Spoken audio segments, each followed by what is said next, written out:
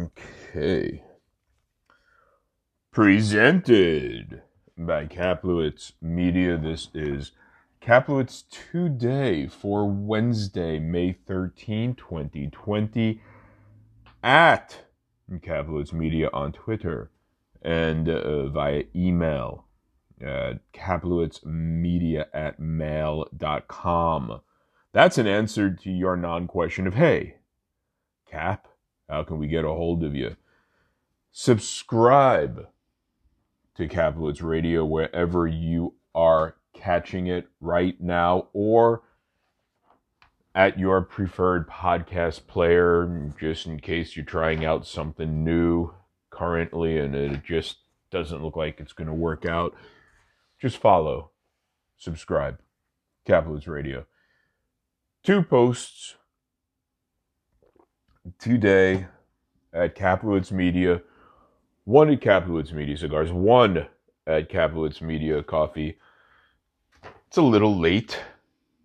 I'm a little tired. It's been a little rainy. My allergies have been a little fucky. So away we go. And where we're going right now is Kaplowitz Media Cigars. And what we're looking at is, again, today's post, Wednesday, May 13, entitled Left Hand Cigar Company Left-Hander in Redux Review. I've never actually climbed a mountain. And subtitled, sorry, I just got distracted by my doggy. Subtitled, as ever, have you Kaplowitzed today? Familia Rodriguez Tobaccos, Ohana Cigars, Left Hand Cigar Company, Left-Hander. It's like a family tree. Wrapper, Connecticut Broadleaf, Binder, Nicaraguan. Intense. Oh, my eyes, they jumped. Filler, Nicaraguan. Format is Toro 652, box press close foot. Origin is Nicaragua. Just lay down and be good. Intensity is full. Website is ohanacigars.com, and I'm okay saying that because they are a sponsor. The reasoning behind this redux is a switch from lesser aged to more well-aged offering of same Vitola and receipt. The original review, parenthetically October 2019, can be read at link provided. This second will not reference that first. You should read it anyway. It is superbly written. Notes: peppercorn, licorice, oak, aggressive, B-E, aggressive, black. Sorry, just got a text message. Hold on tight. Just kidding. I'll respond to that text message later. Black and red peppercorn are way out front, burying something like a dusty and whimpering pantry spice. Age didn't calm my grunkle Leon, and apparently revved up this blend. A bit of anise, anise, a nephew, settles sweetly alongside molasses, licorice vibe. After the harsh wave, scorched oak structures the fuck out of the profile. The fuck, I say. Hyper-focused and sharply so. Much unlike myself. Undertones are way under. Potting soil, cola, patent leather. They don't reach the primaries. Underbelly is scorched black dirt. Now, when I say they don't reach the primaries, there's a vacuum there. There's a void there. And therefore, you're not going to get a lot of nuance. And I'm not speaking just to this blend, but I'm speaking to my tasting notes writ large, I suppose. If there is no meeting of primary and undertone, undernote, whatever, it's like the bridge is out. There's not going to be nuance. Underbelly is scorched black dirt with a pissed off cayenne addition, touch of grain, dark and balanced in terms of flavor strength, lurching spastically ahead of body.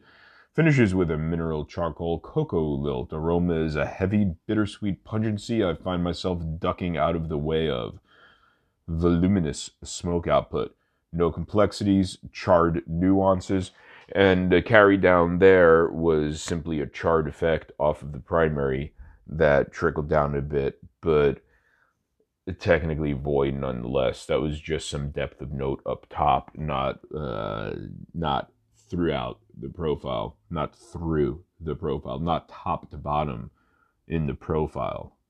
Burns slowly and on an even line. Ash grows dense dryly to an easy inch. Draw is open/even. Pack density holds, as does shoulder and cap. Press holds as well. When you climb a mountain, it's challenging, but the view is rewarding. I feel that's pertinent to this experience somehow. Parenthetically, I've never actually climbed a mountain. Final grade B-. I'm going to do a quick edit over here because I noticed something amiss. I used a TO2 instead of a TOO2, and this is not my fault. It has something to do with something beyond my control, I would imagine. I don't know what that might be. It's corrected now, but I do not err, gentle persons. It's just not something that I do. Let's see. Now we're going to move over to Caplowoods Media Coffee as I take a sip of coffee. Actually, some grounds from this review. Some beans from this review. It's this actually posted late yesterday, but I have not read it yet, I believe. Fuck it, let's do it. Gorangoza Coffee. Girls Run the World in review. Simple, but not plain. Again, have you Caplowitzed today? Queries the subtitle. Gorangoza Coffee. Girls Run the World. Origin is Africa. Varietal is Arabica. Process is natural washed. Brew method is French press, and by gum, this is going to be brilliant in a pour over as a redux. Intensity mild medium. Notes lemon rind, milk chocolate, hazelnut. Itch. Energetic and athletic without. Did I just scratch my mic? Energetic and athletic without being hyper or frenetic. Lovely, as it calms. Quite delineated via pine and balsa wood structuring. Wildflowers as a visual and flavor out from under lemon rind, softly. Milk chocolate is a sweet, creamy thing. Simple, but not plain. Hazelnuts are blanched and add a neat, savory lilt. Soft, pretty, not wimpy. Undertones are sweet vegetal notes which bolster primaries and add nifty complexities. A bit of cardamom for sweet spice and saffron for a tick pungency. Alfalfa, because why fucking not? Earthiness is sunny, bright without glaring. Outdoorsy is in a tea party, not a hike. Underbelly is more of that with a bit of pale grain, toasted. Delicately balanced and carefully complex. Nuances are fleeting and slight, fitting and serving the profile well. Finish is surprisingly savory, lip-smackingly so. The aroma is sweet sour woods and tall grasses, whispered cocoa. Whispers the nosing. Final grade A-. There you go, gentle persons. Now get the fuck out of here until tomorrow when you could come the fuck back in. I had no idea this was going to be so explicit. Do I have to mark this as something? Hey, Frankie, you want to go for a walk? Frankie? Yeah, sleeping.